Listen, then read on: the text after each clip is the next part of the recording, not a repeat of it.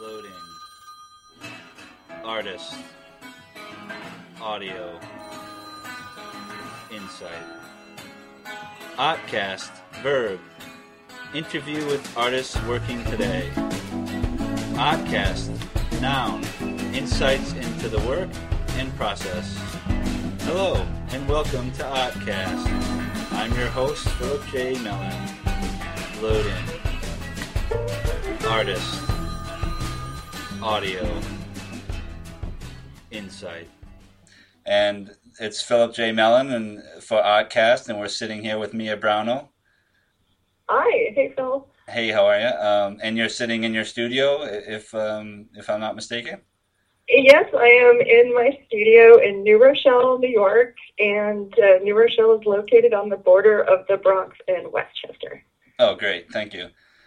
So I always enjoy talking to artists as they sit in their studio. It kind of, for some reason, even though I'm not there with you, it still seems... Well, so it's like you have a studio as an artist, so it's it's this little creative nest. So. Yes, it's a good environment to sit in and to talk about art.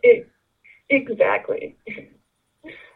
So I guess the nature of this is an interview talk. So I guess I'll start with some questions. Okay. All right. Now I know a little bit about your work, and from actually being lucky enough to see two of the paintings in person, and I imagine I know the answer, but I feel maybe you can fill us in on whether or not when you begin a work, do you have any preliminary sketches, or does the work grow a little bit more organically? When I get an idea, I will make a doodle. If I really like the idea, I'll make a more extensive doodle. But the work, once I start the canvas, like you said, the process is very organic, and I pretty much figure the entire piece out on the canvas itself with little premeditation. However, I do occasionally do paintings that involve animal parts, meat bits or full carcasses, and when the work demands a piece of meat, I have to pose the meat, light the meat, and take some JPEGs. So there is more premeditation, and it's a bit more involved with the animal. Right, with the animal parts, and I know we unfortunately had some technical difficulties in the beginning of this call, so I thank you for the patience. And I know you had said something about rot time, which I think it's interesting to bring up, and it just sort of points to the fact that some of your work is very raw in some way, but you actually do work with actual meat sections and things like that. Oh, totally. Well, I paint from life. Okay. Whether I'm painting fruits or vegetables or meat, I'm always working from life, and I had to eventually turn to taking JPEGs because I tried to paint the meat from life. But meat, unlike the fruits and vegetables, rots a lot quicker, especially with a spotlight on it. Right. The rot time with fruits and vegetables is much delayed and much less offensive. So, I tried to work from life with the meat, but it just gets way too nasty, way too fast. Yeah, I imagine the technique wouldn't allow for this quick sort of collection of strokes and what have you to capture the essence of the meat. Correct. I mean, because the meat is really quite inspiring and involved. And the thing I like about rotting fruit and vegetables and rotting meat is that, and the great thing about taking the picture, which freezes, the meat in its more pristine state, is that, with meat and like with the rotting fruit, there's always something so very unexpected. But always some sort of new color or texture. And so, God bless, digital photography and photography in general that allows, a deeper connection and interaction with that subject. Right.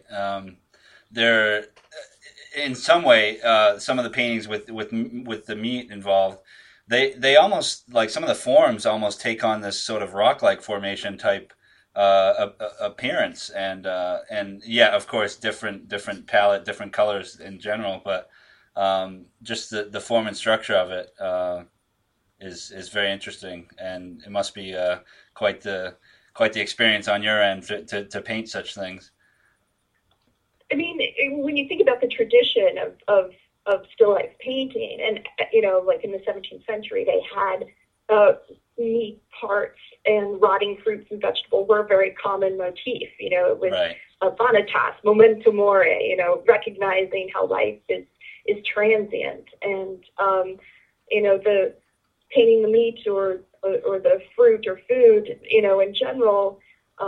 With the work that you saw and like in my recent show in New York, those pieces, when thinking about all those pieces and the meat and the fruit, it just allows me to realize that food is the most profound relationship that we have with nature, and that it's just such an elaborate intersection with so many aspects of our life. It's this, intersection with ourselves, our body image, intersection with other species, agriculture, the industrialized food complex, biotechnology, and sort of just goes on and on.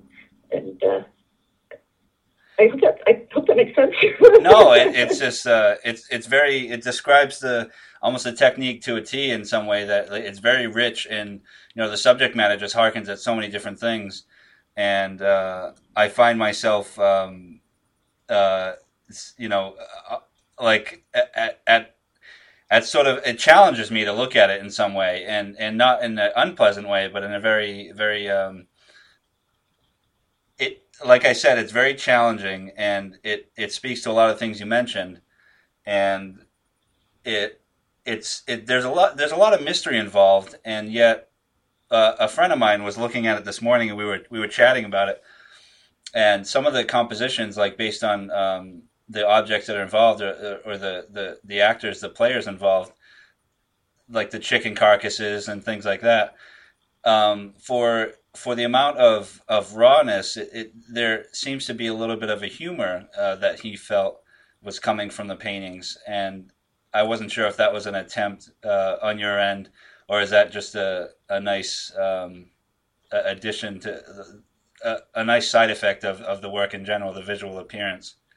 Especially the painting, I think that you saw, the way that the chicken carcass is handled in a pretty humorous way. And I've also used chicken carcasses for another series, which is on my website, which is also kind of humorous, which is the my Glaze series. Oh, okay, yeah. And if you saw those are also handled in a pretty humorous way. And, but what's challenging about the animals, because I'm sort of combining scientific models with these food items. I'm working Right. in terms of fundamentals. I'm taking the most fundamental aspect of life, which are these protein and DNA forms, and coupling that with the most fundamental means of nourishing life, which is food, and then conforming to one of the most fundamental genres in Western art, which is still life. And there's serious aspects of that and humorous aspects. So it's kind of cool that you saw the humor in that particular. I have to credit that to my friend Kevin Fernandez. That was his take on things, and for me, it's a much more serious relationship. And I come from I went to the Pennsylvania Academy of the Fine Arts, and a lot of their that's pretty serious. Right? It's pretty serious, and so my relationship with that type of painting is a pretty serious relationship, and just serious painting, and I hope that means something to you and to the listeners. But just the technique involved, the lighting, that romantic lighting. The chiaroscuro. Right? Yes, I'm so glad you said it, because I didn't want to, because I feel like I would fumble over the word. So I'm glad you said it. But well, yes, I'm pulling from the a probably noticed, besides the occasional animal part, that the grapes really do dominate most of my compositions, and I feel kind of lucky about that because, talking about those traditions, grapes have had a very unique presence in the history of the painted food still life. I mean, it goes all the way back. I mean, we're talking like one of the very first stories ever about painting involved still life and grapes. And it comes from ancient Greece. There was this guy named Zeuxis who was in a painting competition, and he painted grapes so realistically that apparently like a bird flew down and tried to eat them. And so it's great to pull from this rich tradition. And the other thing about grapes, if I keep going off on this this particular rant, the other thing about grapes for me, which is a little bit more esoteric, is that there's this really wonderful formal overlap between grapes and molecular structure. And, because it really, those grape forms that are conforming to these proteins, all the pieces I think you saw in that show were inspired by protein forms, but I also do DNA and amino acid strings. But the grapes really formulate the core of the foundation and really assist me in trying to establish this kind of movement. Because I don't know if you know that all protein forms move in spiral and fold onto themselves. And I try to communicate that in the work. I see that. To try to capture a sense of movement. Well, I mean, movement is apparent throughout most of your work, and I think that's one of the major the major aspects of your work is the movement, and it's very dance-like and very, very lyrical, and yet with the technique, it's very close form and I would impeccable draftsmanship.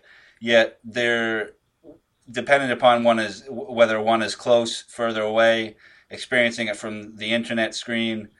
Some of it looks to be very, very expressive at the same time, even though it does explore the more closed form techniques of painting. So, yeah, I mean, it's totally apparent to me, at least, and I'm definitely enjoying the work in both in spending time with it online and unfortunately online is the way that I got most of it because I was I only got to see two of your paintings. It was actually the show at Bristol Community College, the Grimshaw Goodwick's art gallery on the campus there, and I really feel like it talking about the 17th century. So I guess like would you harken it back to like the Dutch traditions of still life paintings and yet has a modern flair to it with some of them containing the silhouettes, which very design oriented and very, very current in their composition and visual appearance. And I was just immediately the opening of the gallery.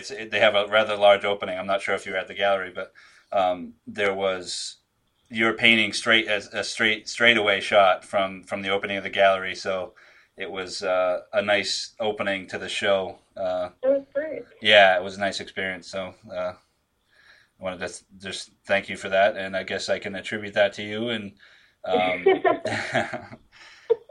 so thanks, Bill. Yeah, I wasn't able to get up to that opening. It's just been super busy because I've got I'm in two other group shows that are getting ready to open. Right. There's a show in Chicago that's opening on April 15th, and then one in New York at my gallery at Sloan Fine Art, and that's opening May 7th. Oh wow! So if you find yourself in New York in the springtime, come down. Yeah, it's been way too long since I've been in New York, but it would certainly be worth my while to visit your work again. Now, I was spending a lot of time with your website this morning and yesterday, and it was nice to see some of your paintings I guess there was one that was at the gallery that I was at that isn't on your website, but the one I'm trying to think what it was called. it was with the two swans, the silhouettes of the swans, and I believe there was two silhouettes. It might have been three.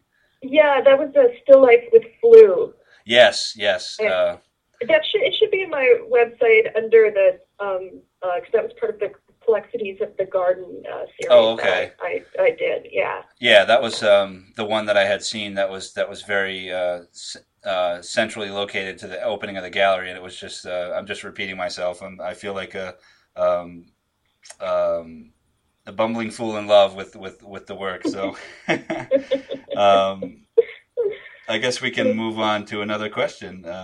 Sure, sure. When all else fails, pull out a question. So, what feeds your work more? Would you say is it potentially other art forms, your own work, something like dreams, or just life in general? I think like most artists, we're affected by everything about life, whether it's dreams, other artwork. In terms of my training, I know you're a musician, and I know I'm sure your music influences your art practice. And I sort of trained as a dancer for several years, and that deeply influenced my work. I would say my training in dance made me a better painter. Yeah. And I think if you have the opportunity to engage multiple art forms in a passionate, profound way, they will definitely assist one another. But yeah, I would just say, everything finds its way into work. Yeah, it seems to be a common answer from that question with these interviews. I usually like to pull this later on in the interview, but there's a question that has become my favorite, and if there is any words that you'd like to describe your work, like say 3 to 5 words that come to mind when you think of your body of work. 3 to 5 words. Yeah, I know it's a toughie. Here, I'll count it on my fingers. Takes a very long time. That's 5. Wow, that's a great answer. I like that. Yeah, and like I mentioned before, because I'm using old school techniques. And, right. Very involved, lots of glazes and layering. So yeah. Now, with that technique, do you involve? Do you go way back into the idea of the underpainting, or is it sort of? Do you start with like an earth type palette, or?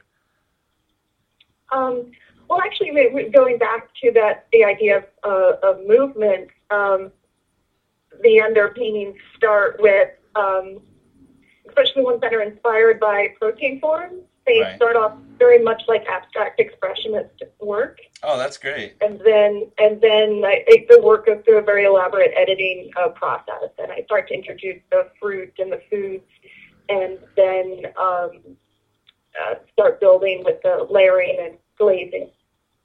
Right. That's exciting to know. That it does start off with a sort of more expressive foundation, and the slowly more close form, and you introduce the great lights and darks as time goes on in the painting. The work you saw on the show were these pieces that were on the lighter background, and the lighter background allow me to explore more of that abstract and graphic quality of the work. Right. Whereas the darker grounds allow me to explore some of those traditional light and color issues. Yeah, I'm glad you brought that up, because I know the ones in the lighter background, which appeal to me. I'm a would-be graphic designer myself, and I dabble with it a little bit. And just the shape structures are just great with, and a lot of them were I think the central sort of composition. But I just felt like they had like a real nice modern touch to a traditional and classical sort of tradition. That word is common. I can't get away from it. But yeah, just mixing the two worlds and the duality of which are centuries apart, and pulling them together, which is just exciting to see on one canvas. As much as I look at still life painters. I'm also, really enjoyed and inspired by abstract expressionist painters, and I'm particularly fond of Bryce Martin. He kind of comes from that tradition. Okay. Yeah, that's Bryce Martin, you said? Bryce Martin, yeah. Yeah, I can see that. That's just the expressive movements and very lyrical quality. And I wanted to bring up the idea of your computer scans. I'm not sure what the scanography that I guess you're calling them. Oh yeah, because the work is so labor intensive, I'll do a lot of different tangent projects, Right. and work in other mediums that give that I can resolve a little bit faster. So I'll draw, I'll take photographs, and I have started doing a lot of scanography where I'm like drawing with the fruit right on the scanning bed and having a really good time. Yeah, it seems that way, and the interesting the sort of earth tones that come from that experience, and then the translucency or near translucency of the grapes and everything. It's just exciting to see that on the website. Now, how do you exhibit those? Do they are they prints or? Yeah, I'll print them. Yeah, and I print them in editions of like 7 to 10. Oh, okay. Yeah, it'd be nice to see those in the future sometime.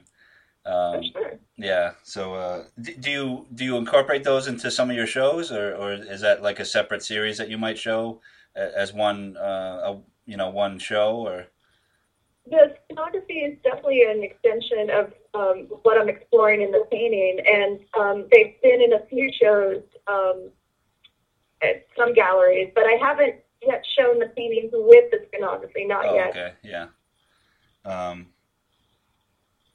Now, is that something? One of my questions is how do you work through any creative blocks that you might have? Would the scanography be one way to get yourself through something like that, or? Yeah, I think taking a break from your routine is really very helpful, and or go back to what my inspirations are, whether it's scientific models or looking at painting. Right. But if I'm in a really bad block, I'll go figure drawing or something. Oh, that's great. Yeah. My next question: when do you feel like you fell in love with art, or feel like you became an artist? I think I'm pretty lucky because I've always known. Oh, okay. My parents are both really creative people. My father's a biophysicist and my mother's a sculptor. So, oh, okay. They really provided this nurturing environment for myself and two brothers, and it gave me the permission to always know I was going to be a painter. So I'm pretty lucky. Great. Yeah. So and just really, you said nurturing that from almost the very start, huh? And then you have some quite an extent experience with dance, you said? Yeah, I started dancing and drawing at an early age. Yeah. At a very early age. And I actually, when we relocated to Baltimore, and there was an arts high school there, and I auditioned in both dance and visual arts, and I was accepted in both. So when I was 13, I had to decide what I was going to be. Oh, what a tough decision. I picked art. Yeah, well, I'm glad you did. Now, with that experience, how important do you think art training is for an artist to beginning a career? I mean, it really just depends on the individual. It is. I think it's up to the individual. I don't think you need formal art training to be in. However, there's a great structure set up in art centers and universities to really assist a person in discovering his or her personal vision and expression of that vision. Two final questions about technology. I think I think we've already touched on a little bit the idea of using some photographs and some scanning involved in some of your work.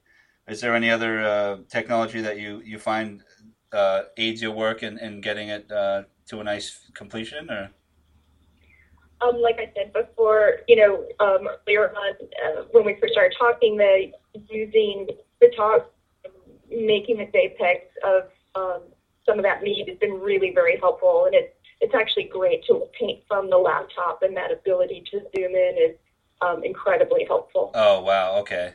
So you really take highly detailed photos then. Yeah, I mean, the work is so detailed,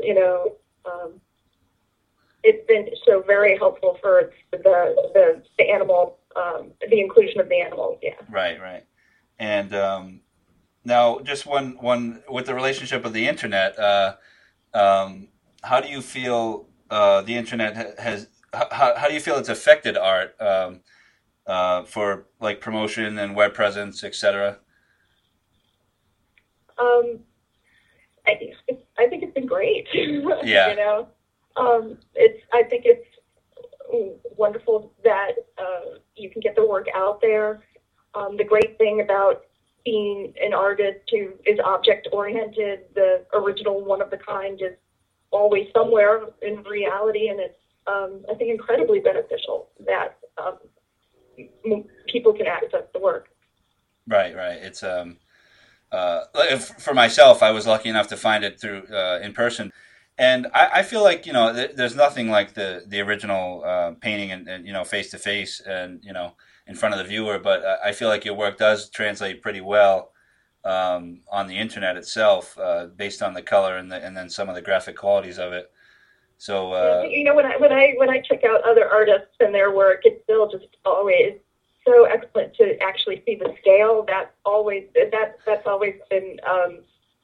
the most wonderful thing about seeing it in person. yeah, the scale and the scale is most important, I think, and sometimes it's so deceiving seeing it online. I noticed with some of these interviews, I've seen some of the work in person, but some of it I catch online, and I don't always notice the dimensions, and when I do, I'm often taken aback because I have this preconceived idea or notion of how big or small it actually is based on what I see online, and it's often a surprise when I see the actual dimensions or when I see it in person itself. And so it's I mean, it's great because you develop these relationships with artists' work. Sometimes it's this amazing, elated experience to see it in person, but then it's the opposite also be true. I'm sorry, you said it was an elated experience in person, and then After you develop a relationship virtually, to see it in person, it can be a wonderful experience, but sometimes not so wonderful. Depending. yeah, it's a wacky thing, I think, and just the idea of perception and how we I know myself personally how I put it in a certain category or a certain size and etch that in my brain, and then you actually experience it in person. It can be definitely a shocking and surprising moment with that happening. But have you seen the Google Maps and what they've done with the museums? I did. I think it's kind of interesting. And I know that there's many different stances on whether it's like the for and against that whole project, but I really haven't explored it too much. I'm sure it could be more, but it, I think don't. it's great. Oh, okay. I'm sitting on the fence a little bit about it. I think it's. I guess it's good for people that don't travel much or can't travel much. I mean, I'm kind of find myself in that category, so it is nice to see works that I didn't even know existed, and then to get those zoom in shots, which is pretty cool. But like again, I guess it's that whole virtual versus real. Right. I mean, there's no comparison. I mean, to get to witness, work in the flesh, there's just no comparison. But to get to introduce or be reminded virtually, I think is great. And the documentation that Google Earth has done, I think it's a real asset. Yeah, it seems amazing that the whole project came about and just the undertaking that it involved. and it's funny because I didn't get a heads up that it was happening. All of a sudden, one day it was there listed under the homepage of Google, the Google search engine, and such a big project. I feel like I would have gotten some word, but it was a nice surprise. So yeah, here's to that. Yeah. Well, I guess I want to remind the listeners of your website, and that's miabrownell.com. Is that correct? Mm-hmm. Yeah. And just want to thank you for being for participating in Oddcast, Mia Brownell, and it's been great talking with you. Sure. Thank you so much, Phil. You're welcome. Bye-bye. Bye. This has been Oddcast. Thank you from me, your host, Philip J. Mellon. Keep the dialogue going.